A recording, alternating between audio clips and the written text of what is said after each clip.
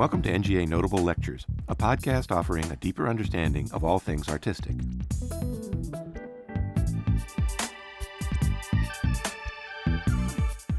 Good morning, and thank you very much for coming out for Raphael. It was marvelous draw.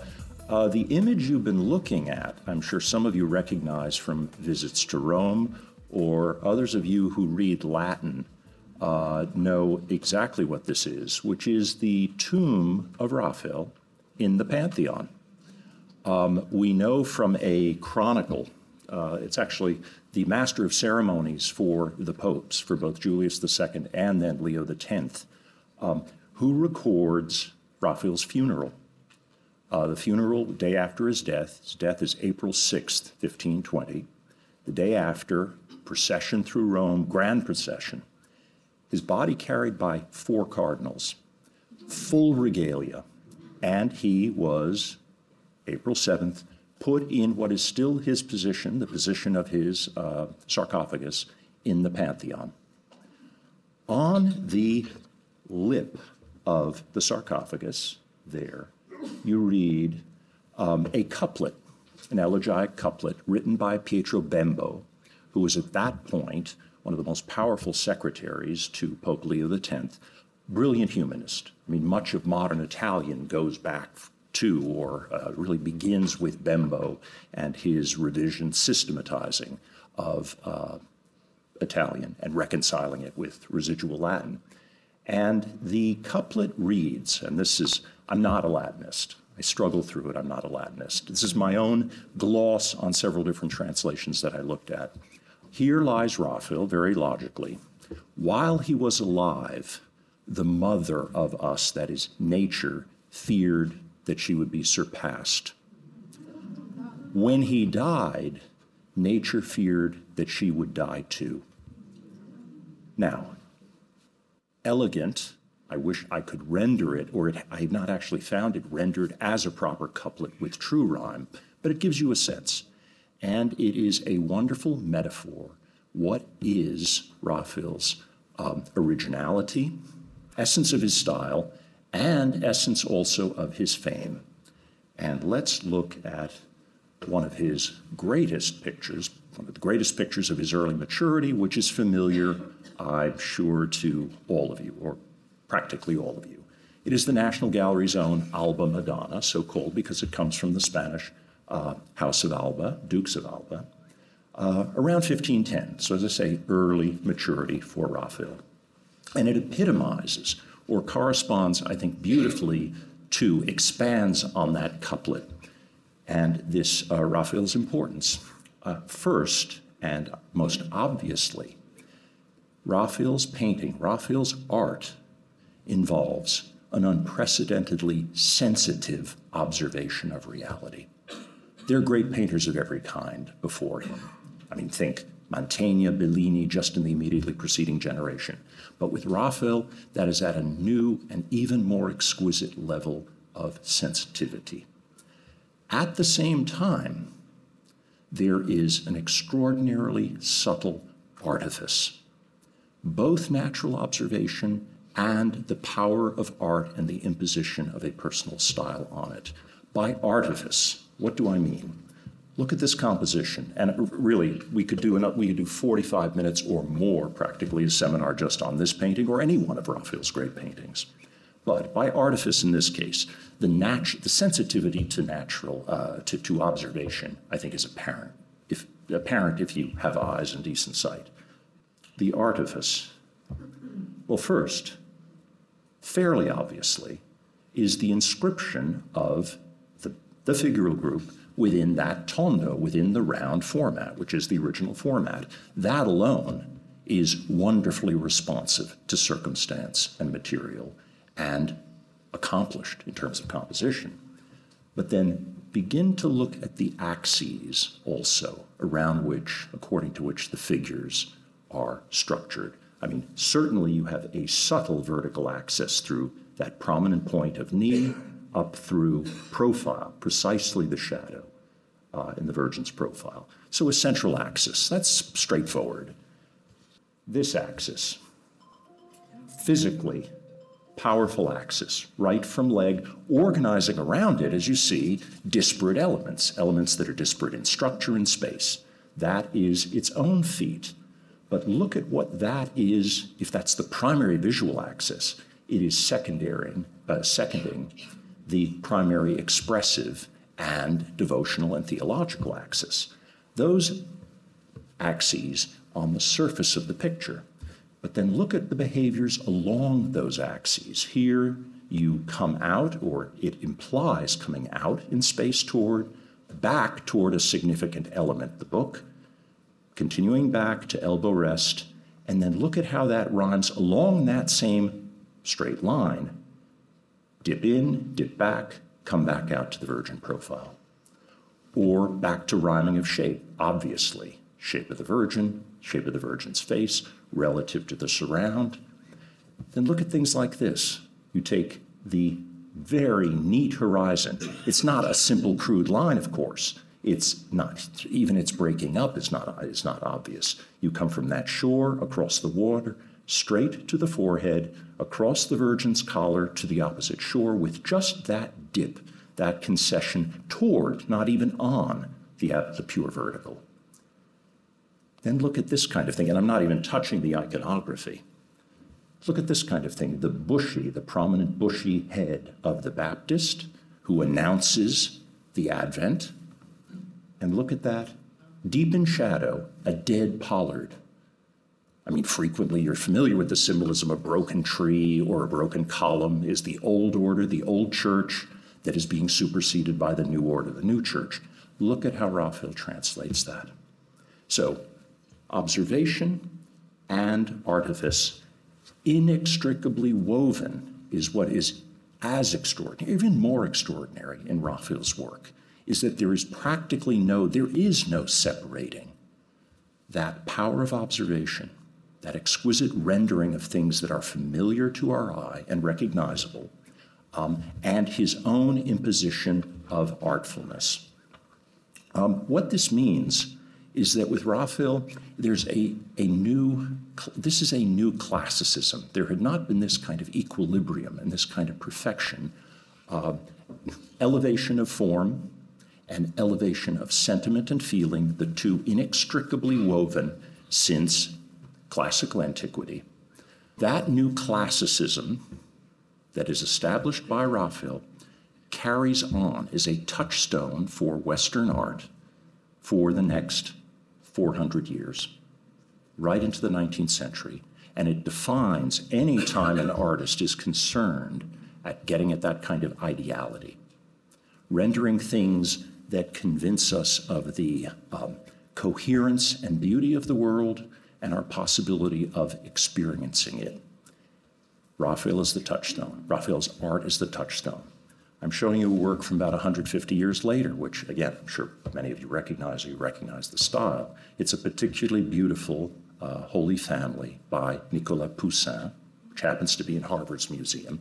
And you see the same type. I mean, obviously, in the Virgin, you have something that is still residually Raphaelesque.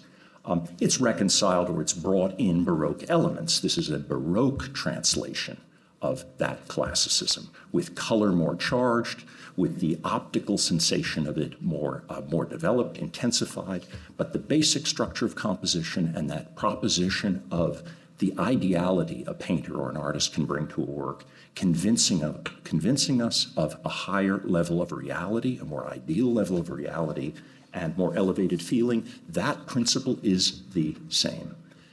Contrast that at its origin with, say, a Leonardo or Michelangelo, the great triumvirate of the High Renaissance. Leonardo, Michelangelo, and then Raphael. Leonardo and Michelangelo convince us of the coherence and the power of their imagination and their way of seeing the world. Raphael is something very different, and classicism is something very different, which again is about convincing us of the world and the world in this more perfect and higher form.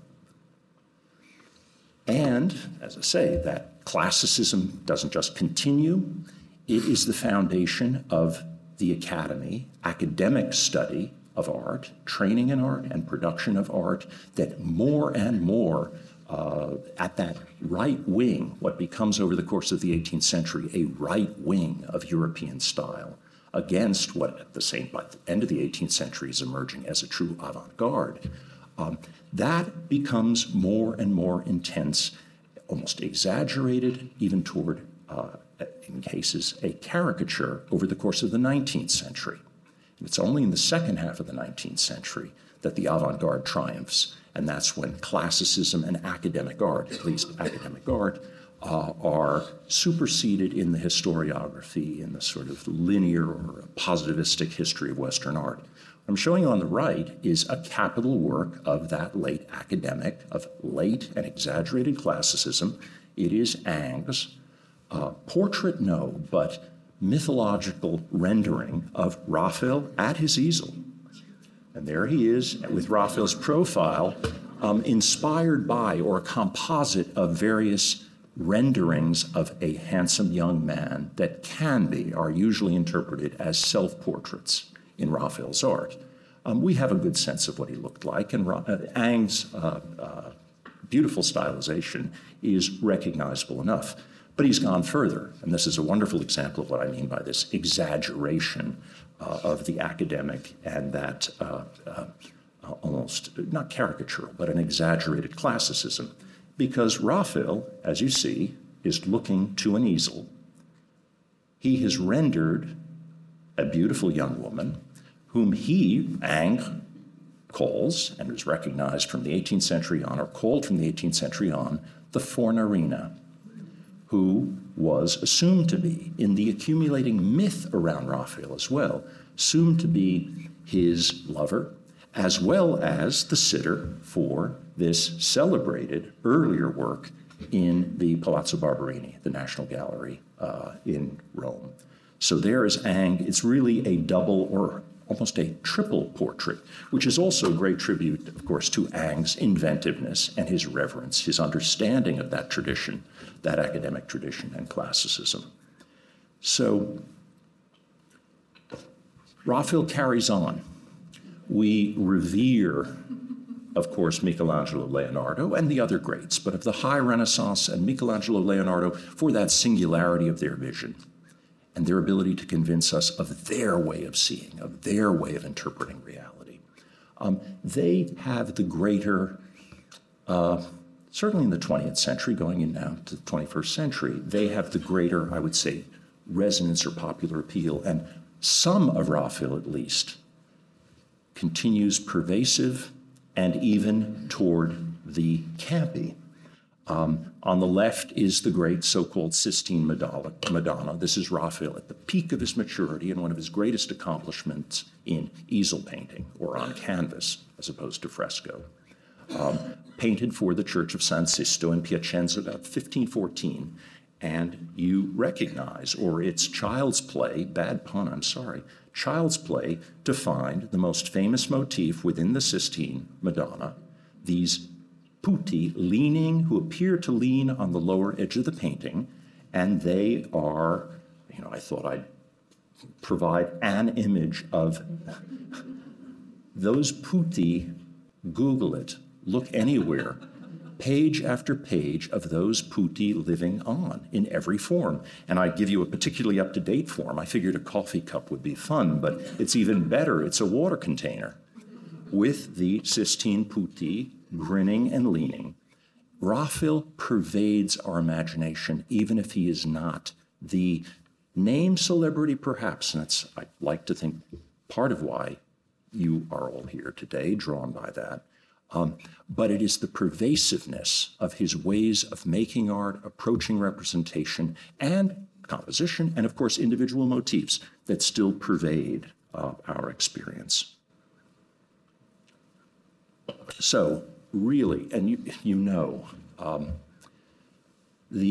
now it's not just habit, it's almost the rule for museums to honor the major artists on anniversaries of births and deaths. We just had marvelous Tintoretto on 350th anniversary of birth, and so on and so forth.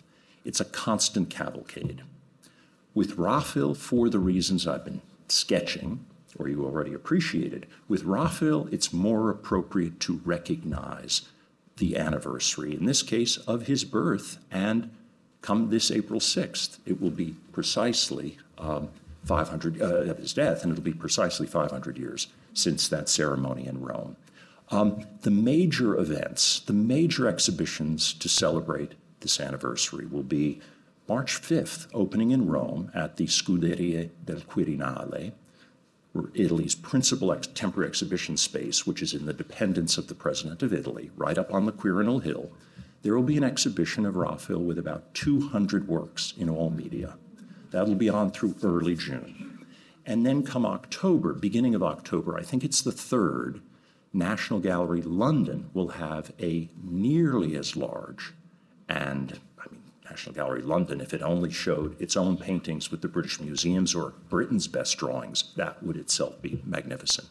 The National Gallery is participating in both with key loans. The Alba Madonna is already packed. If you go up to M20, after this lecture, you may have seen in recent days, you go up to M20, and the Alba Madonna is already packed, and she will be on her way to Rome to the Scuderia's exhibition within a matter of days. And then one of the gallery's 5 drawings, 5 autograph drawings by Raphael, is going also to the exhibition in Rome. So we're participating in that fashion.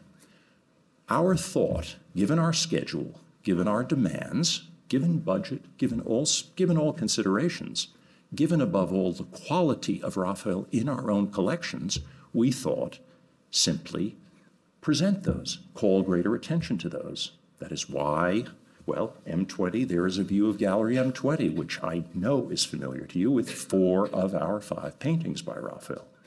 And to go with it in a gallery about 100 feet from here, G22, the former Hammer Gallery, that little pocket of about 300 to 400 square feet on the ground floor, we have put up, just opened last week, an exhibition with 4 of the 5, the 4 drawings that are not going elsewhere, 4 of our 5 drawings by Raphael. What's more, our finest drawings by his 3 greatest followers, and we'll come to them in a moment, and some of our finest impressions of the prints, principally engravings after Raphael's compositions. That together is modest in scale, modest in number, modest in scale. However, quality of what we are showing you by Raphael and Circle, as the title implies, is impeccable. And I think the way we have presented, especially the prints and drawings, will give you a sense beyond the beauty, beyond the art behind the name, how Raphael's art came to be and came to have the kind of influence and fame that it did. The paintings, even just those 4 that are up in the gallery now, fantastic range.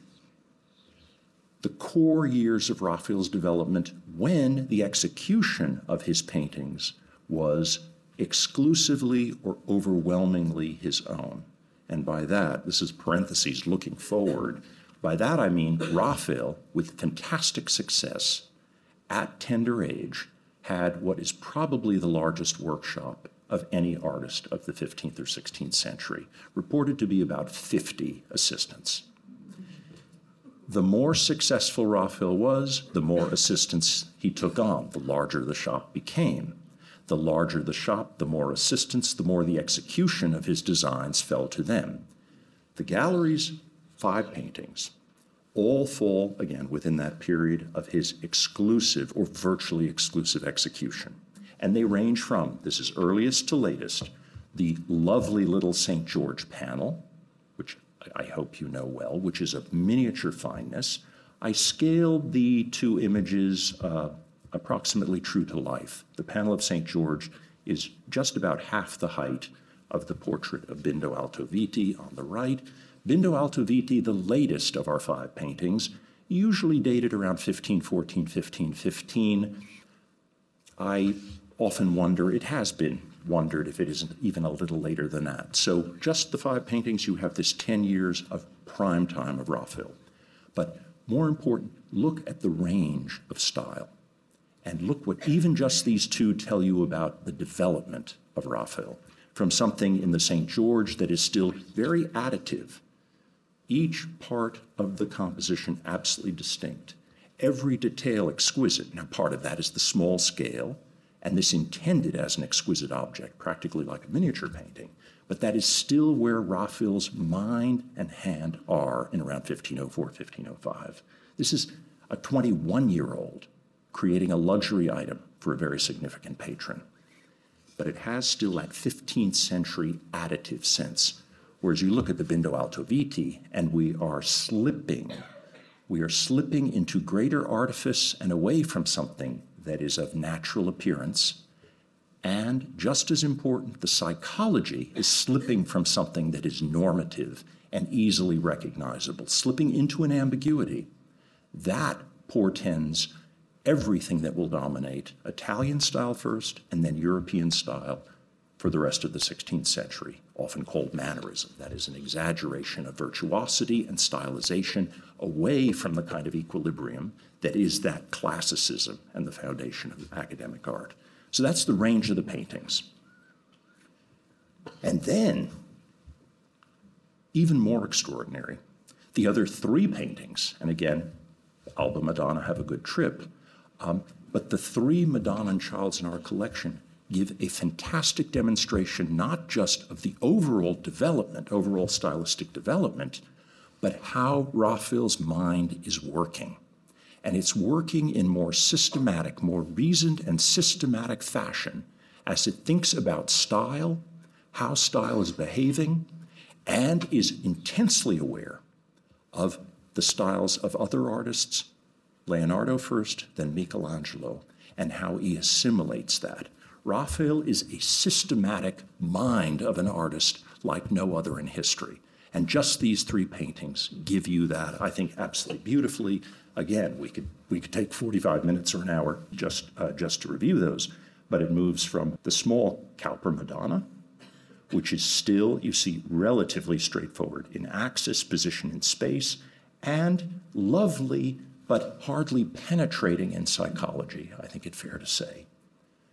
By 1508, and having reckoned with Leonardo, once Raphael goes to Florence, about 1504, we begin to have movement, we have massive form, we have humor, and a psychological instability to the Alba Madonna with the kind of characteristics I was just signaling earlier on. To look at that, I find, is one of the most, it's as modern or contemporary an experience of style and its movement and the reasoning behind that movement as one could have in any art. I would put this against any contemporary series of paintings, or what it brings to mind for me is musical variation.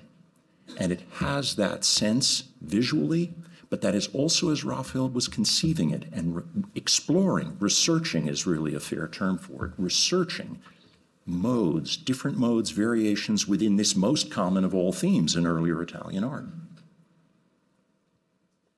And then downstairs, then in G22, it's a mere 24 drawings and prints, not just a view of the two galleries.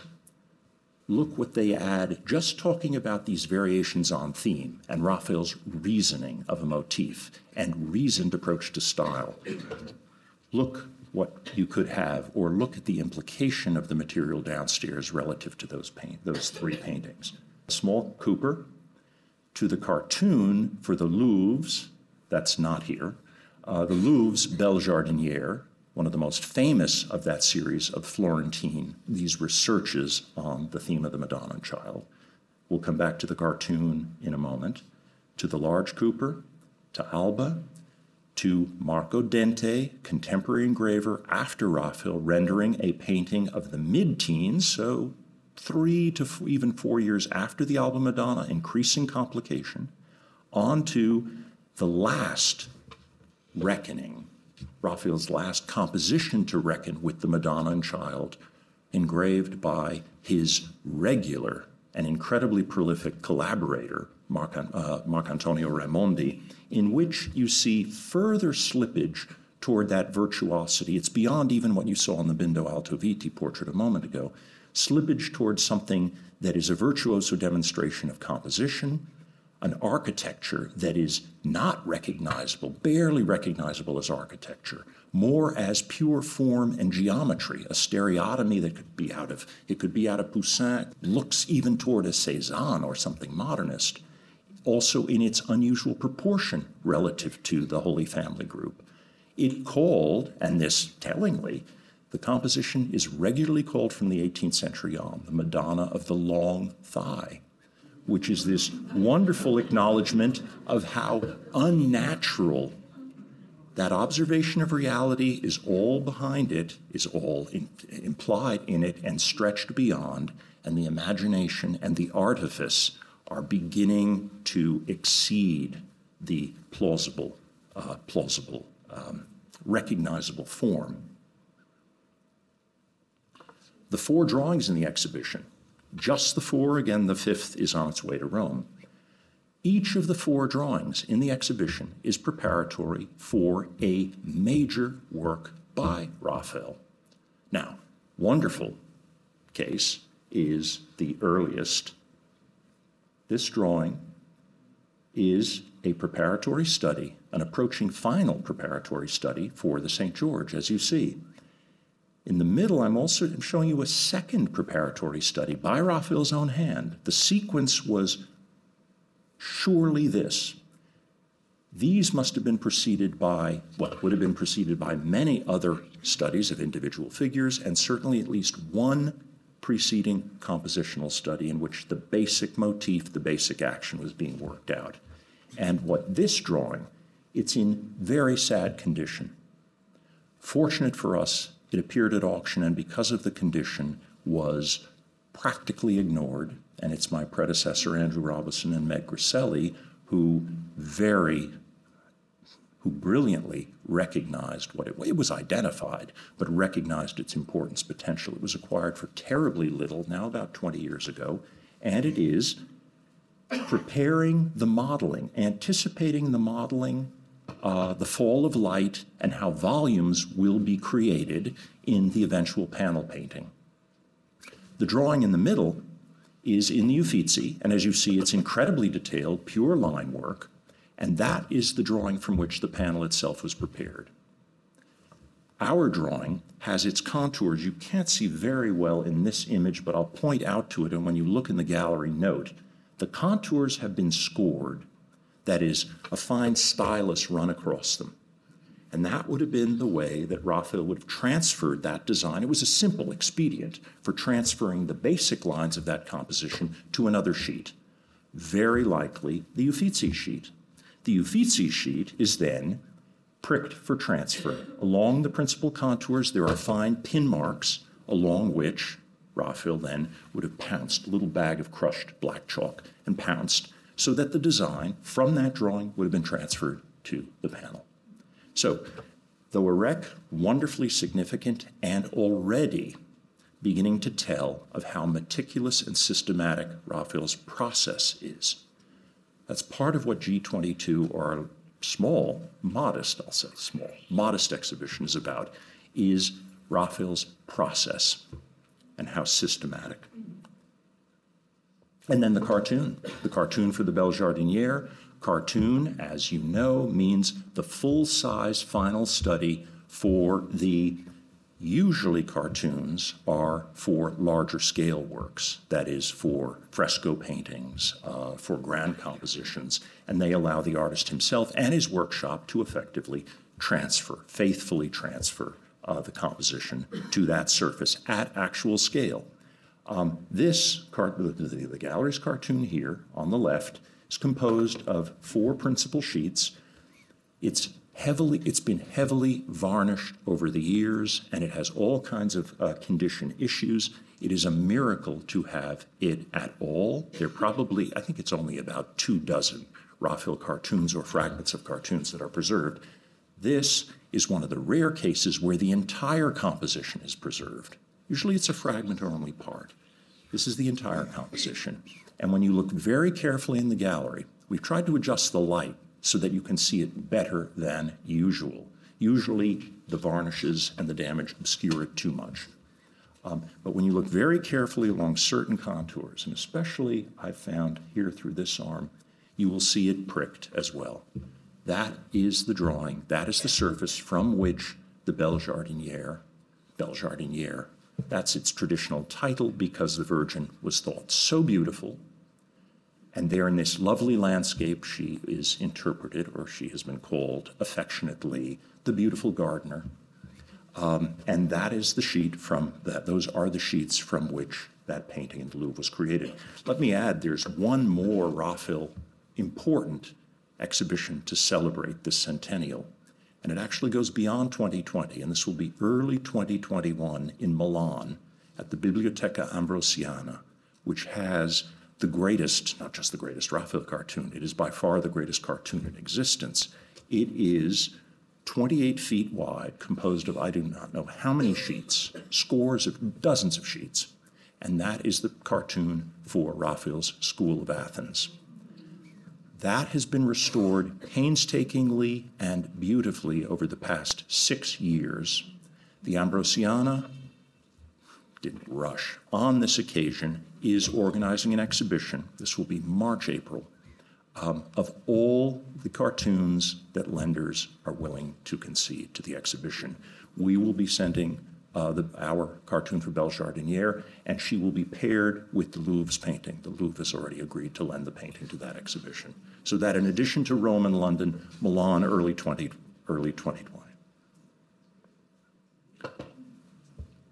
Third drawing, self-evident, but of increasingly complicated technique relative to the first two.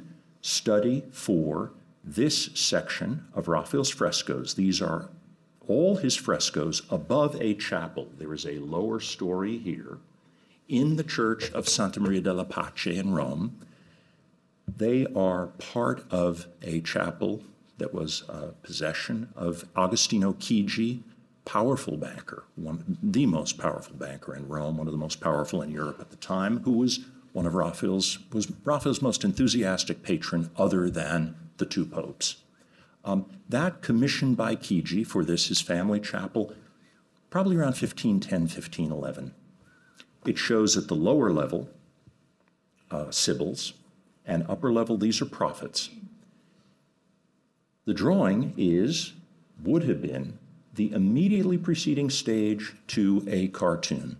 You see the level of finish, it's practically pictorial, and not just pictorial, the figures are extraordinarily monumental.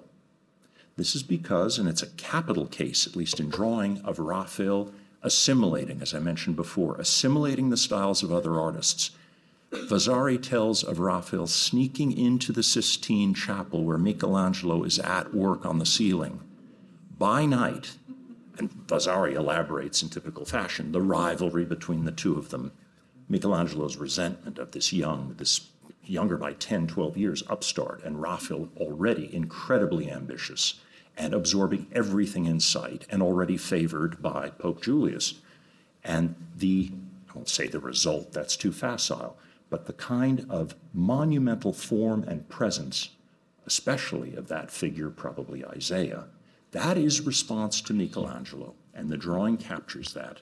So penultimate stage of preparation, elaborate technique, as you see, and squared for transfer, which I'm sure you know what that means. That is the typical means of any artist of the period, and really well on into the 19th century, of transferring a design from one scale to another.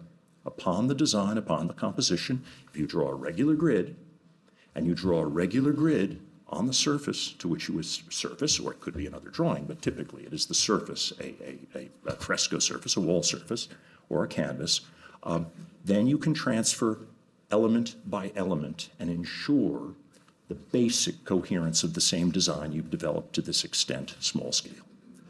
So that drawing has that significance. Even more of Raphael's process in assimilating, responding to other styles, and working process, procedure. And the fourth drawing is preparatory in exactly what sense I don't think has been adequately explained. You'll see in the gallery, it is a tiny, tiny sheet, about like that. It comes from a much larger sheet that would have been some stage of preliminary thought toward one of the 10 cartoons that Raphael created for tapestries to adorn the lower story of the Sistine Chapel. Tapestries which some of you may have read. There's a good notice in our newspaper. I don't know where else it may have reached. But the tapestries that come from cartoons like this one on the right, one of 7 that survive in the Victoria and Albert Museum in London, those surviving tapestries are, I can't say the last time, but it's certainly the first time in centuries, those tapestries are currently exhibited in the Sistine Chapel in their intended place. Well, our drawing is, or the fragment that we have, is in some strict relationship to that group of apostles in the scene of Christ calling or consigning the keys of the church to St. Peter. What's extraordinary about it, any one of these works by Raphael can be riffed on, glossed on to explain, demonstrate the peculiarities, the force of his own genius. What's extraordinary to me is that on this scale, and even so fragmentary, you have not even half the figures, but you feel their presence. You feel a monumentality to each. You feel you can read a space, a coherent space, even when it's just this kind of superimposition. And just as remarkable, and here again, it's that complete interweaving or coextension of form and feeling, form and ethos. The behaviors, the interaction of these figures on tiny scale. It is a monumental work in both senses, of form and expression, on a tiny scale.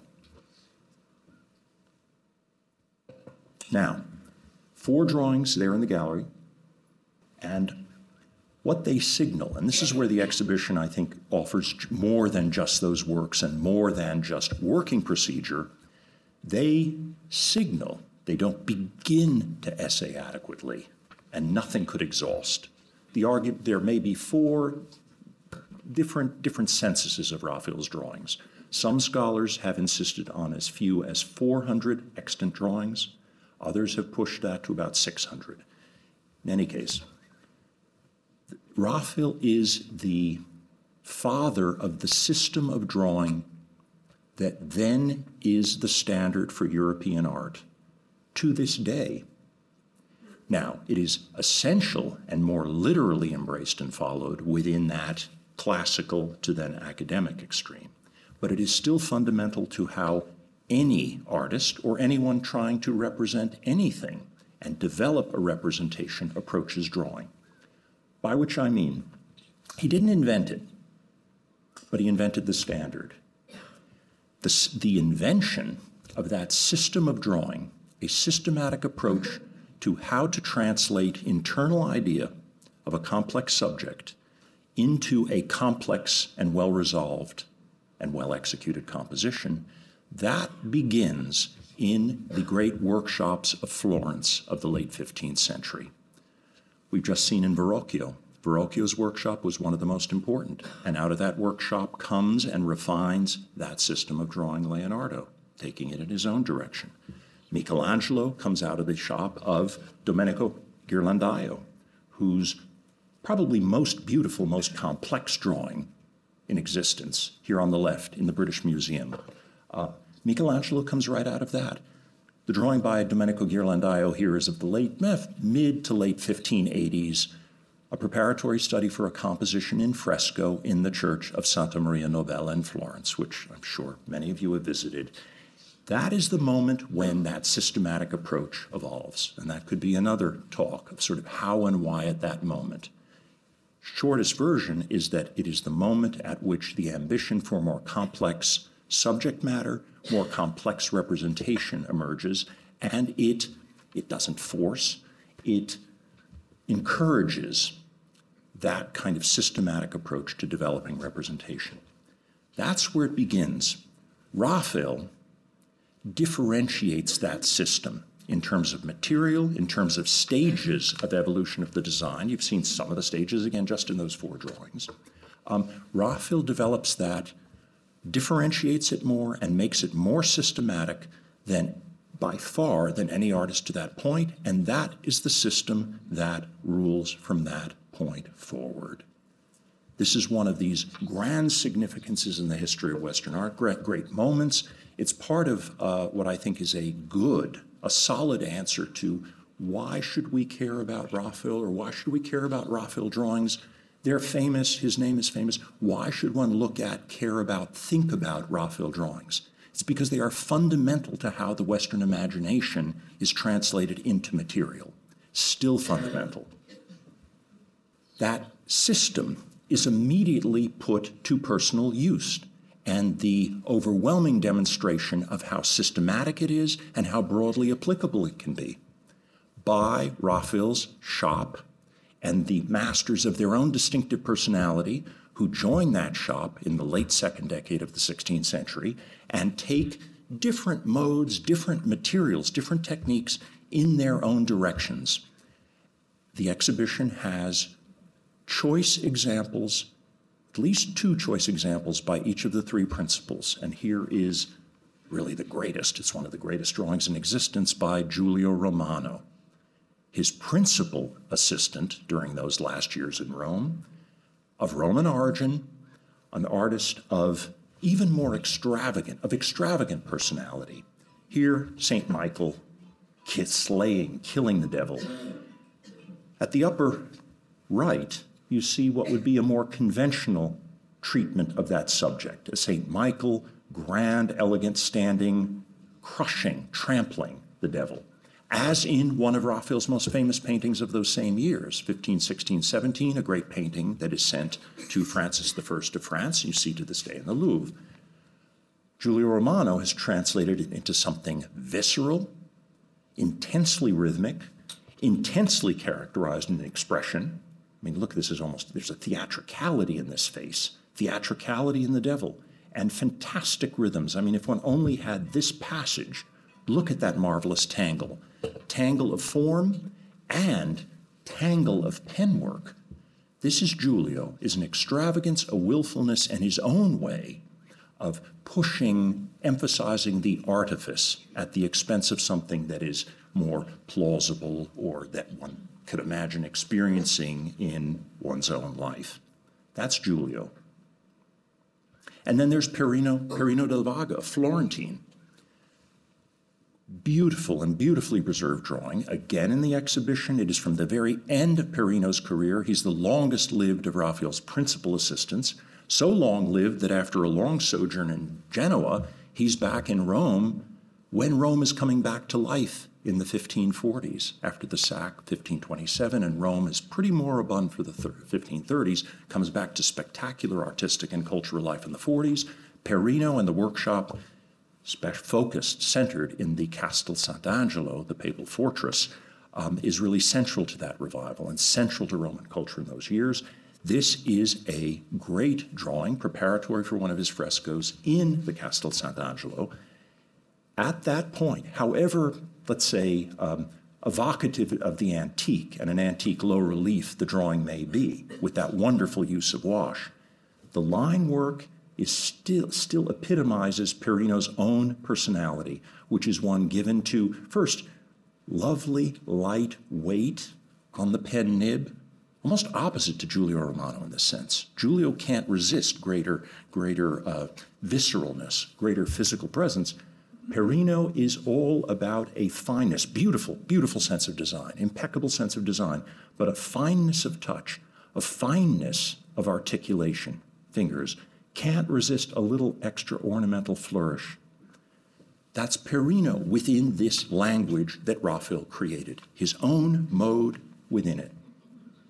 Or then, my own favorite, I confess, an artist of North Italian origin named Polidoro Caldara, his proper last name, called Polidoro da Caravaggio.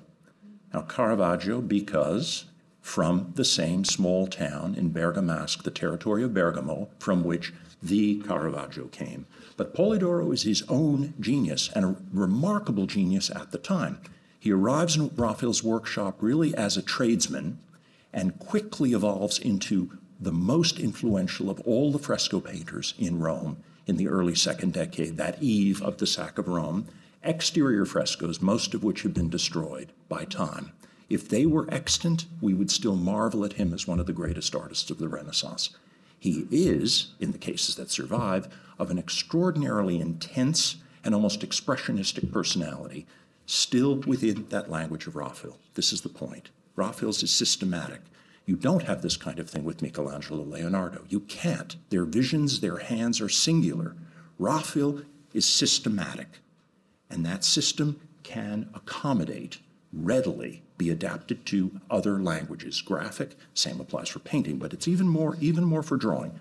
Polidoro's expressionism, and here I'd really like to go on at length, but I won't. We don't even know what this scene is. It's preparatory fresco in the Palazzo Baldassini in Rome. It's early 1520s, 1520-21. We have the document of its commission, but we don't know the exact subject. What's clear is this is a bed with a figure, probably male, and a concerned and imploring figure. How do we read that? And think back to Raphael and the wonderful, I won't say explicitness, but the wonderful clarity with which we read feeling, at least in mature Raphael. Polidoro, it's all conveyed by posture, or it's conveyed by a wonderfully elliptic, pathetic face looking out to the viewer, or it's conveyed even more expressionistically by the kind of distortion of the perspective of the bed. I mean, look at this. We read it as a bed, but here's the foot of the bed, which is dead center primary area element of the drawing. And then wonderful, I shouldn't do that, pardon me, but this furious action with the red chalk.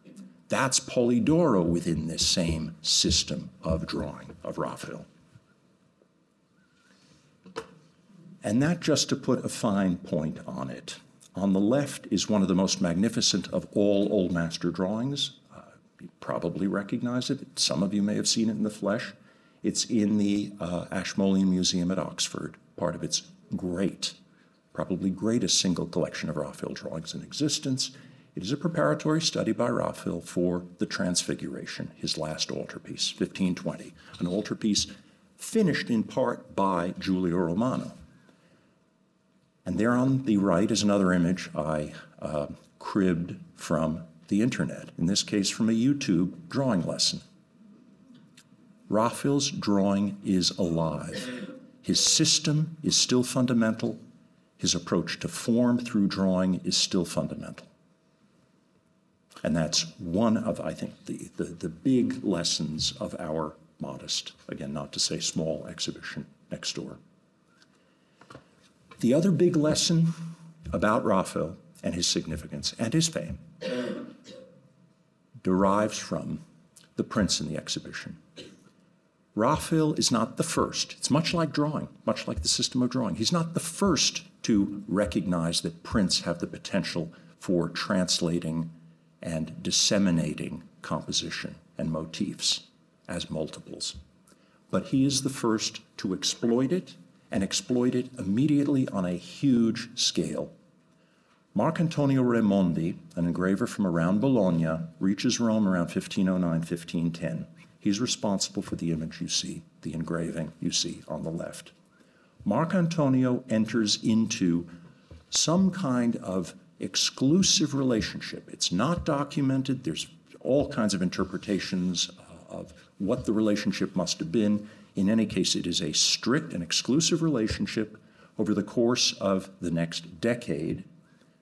Marcantonio executes toward 200 engravings, nearly all of them after compositions by Raphael.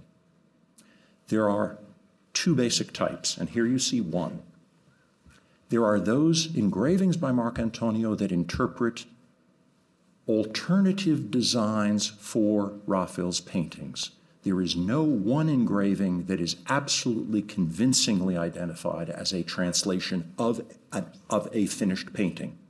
What this group proposes, as in this case, related to, there on the right is the scene of Apollo and the Muses on Parnassus in the stanza della Segnatura, the first of the rooms in the papal apartments.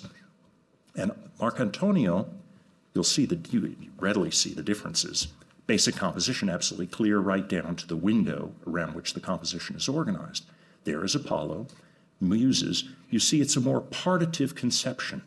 Here, there's greater interrelation of figures, relation of figures one to another, and a flow of the composition about the space. Here, it is a little more rectilinear, the groups a little more discrete, distinct from one another, and so forth, and all kinds of variation of detail. This group or category of engraving by Marcantonio is a small one, and it seems to propose, or quite certainly proposes, what were alternative designs, drawings by Raphael at that advanced stage of compositional preparation, which implies or makes clear two things: that Raphael wanted to be known not merely the finished painting, but also his other designs related to the commission, related to the project, alternative ways of thinking. Again, this mind that is about the research of composition, the research of representation. And the other implication, that there was an interest in and a market for seeing such variations, possessing such variations. It's through Marcantonio's engravings first, and this collaboration between Marcantonio and Raphael, that Raphael's composition became the common coin, first of Italian art, and then of European art. The more common and the even more influential kind of engraving by Marcantonio after Raphael is of original designs, designs that exist only in the form of engraving, and for which, in many cases, some cases, like this Massacre of the Innocents, perhaps Raphael's most famous engraved composition, there is a marvelously detailed and differentiated sequence of preparation. This, as you see, Massacre of the Innocents, but the blood, the guts, the Sturm und Drang are suppressed or contained by an extraordinarily calculated, equilibrated composition. And we don't have time to explore it, but we could go even beyond where we went with the Alba Madonna in terms of axes, in terms of rhyme. I mean, just take this executioner, that executioner. This is Raphael intent on showing every possible posture, attitude, behavior of a figure within this kind of dramatic scene, and how to calibrate architecture, space, setting to that. And this is an extraordinarily influential composition. This is fundamental right into the 19th century, but certainly for that species of Baroque classicism like a Poussin. And it's not just Marcantonio, it's his two principal followers, and others of a half generation later, but his two principal followers, one, an engraver from Venice, named Agostino de' Musi, but called Agostino Veneziano from Venice, who assimilates Marcantonio's language, just as Giulio Romano, Perino, Polidoro interpreted Raphael's language and drawing. Agostino works within that same language with his own distinctive variations, his own idiom within that language to interpret Raphael compositions, but also compositions by Raphael's leading followers. In this case, it's a composition it's traditionally attributed to Raphael, but in fact, for all of its vigor and all of its rhythm, I think you could see it is certainly by Giulio Romano. So here, once removed both on the design, once removed on the execution of the engraving, to give you a sense of how corporate, collective, and corporate, not just systematic, but collective and corporate, Raphael's art and art making were. And just as with the hand, the drawing hand from YouTube carrying forward, Marcantonio's engravings, I wish I invented this, but this is an old saw you probably remember from Art History 101. But it is terribly meaningful. And it's wonderfully illustrative of just how enduring the influence of Raphael's compositions, especially because of how they were conveyed by engravings, of his own time, of his own orchestration. Raphael, the great impresario, and great self-promoter, of course. Right, I don't need to identify. And your laughter, of course, you recognize. It is that group from The Judgment of Paris, which is one of those compositions like The Massacre of the Innocents, known only as an engraving. There is no such painting by Raphael. Marvelous invention, epitomizing the height of his maturity, the height of his new classicism. Manet, it's one of the more literal citations, at least in modern or early modern art, of a Raphael composition, and that is, of course, because of Manet's temperament and Manet's relationship and polemic relative to exactly that dominant tradition, the Academy and classical art. And so the violence or the irony toward Raphael influence, that specific motif, is just as potent, would have been just as potent to an educated 19th century viewer in Paris as the fact of these draped males with the ambiguously undraped female and all the other things we also learn in Art History 101. Raphael essential also in counterpoint. If one is going to talk about the avant-garde and what emerges and what still governs many of our priorities, one has to know Raphael. One has to see Raphael to understand the essence, the foundation of what everything has worked against. And this, which I could simply take my phone from my pocket or any of you and Google any Raphael or any Sistine Putti or anything else you like, but Marc Antonio and Raphael's collaboration and this production of multiple imagery and the distribution of those images and how they affected how Western art and educated Western public received, responded to, absorbed images from that point forth, how that distribution of images shaped the Western imagination and all art making, for better and for worse, from that point forward. That continues to this day. Raphael and Marc Antonio's collaboration is the most distant, identifiable ancestor of what we live with, of how we receive, of how we live with images. And that's another part of this answer. Why Raphael? Why old masters? But why Raphael? Why engraving? Reproductive engraving? Something erudite, something obscure? No, this is the ancestor of how we live and think and look and experience the world.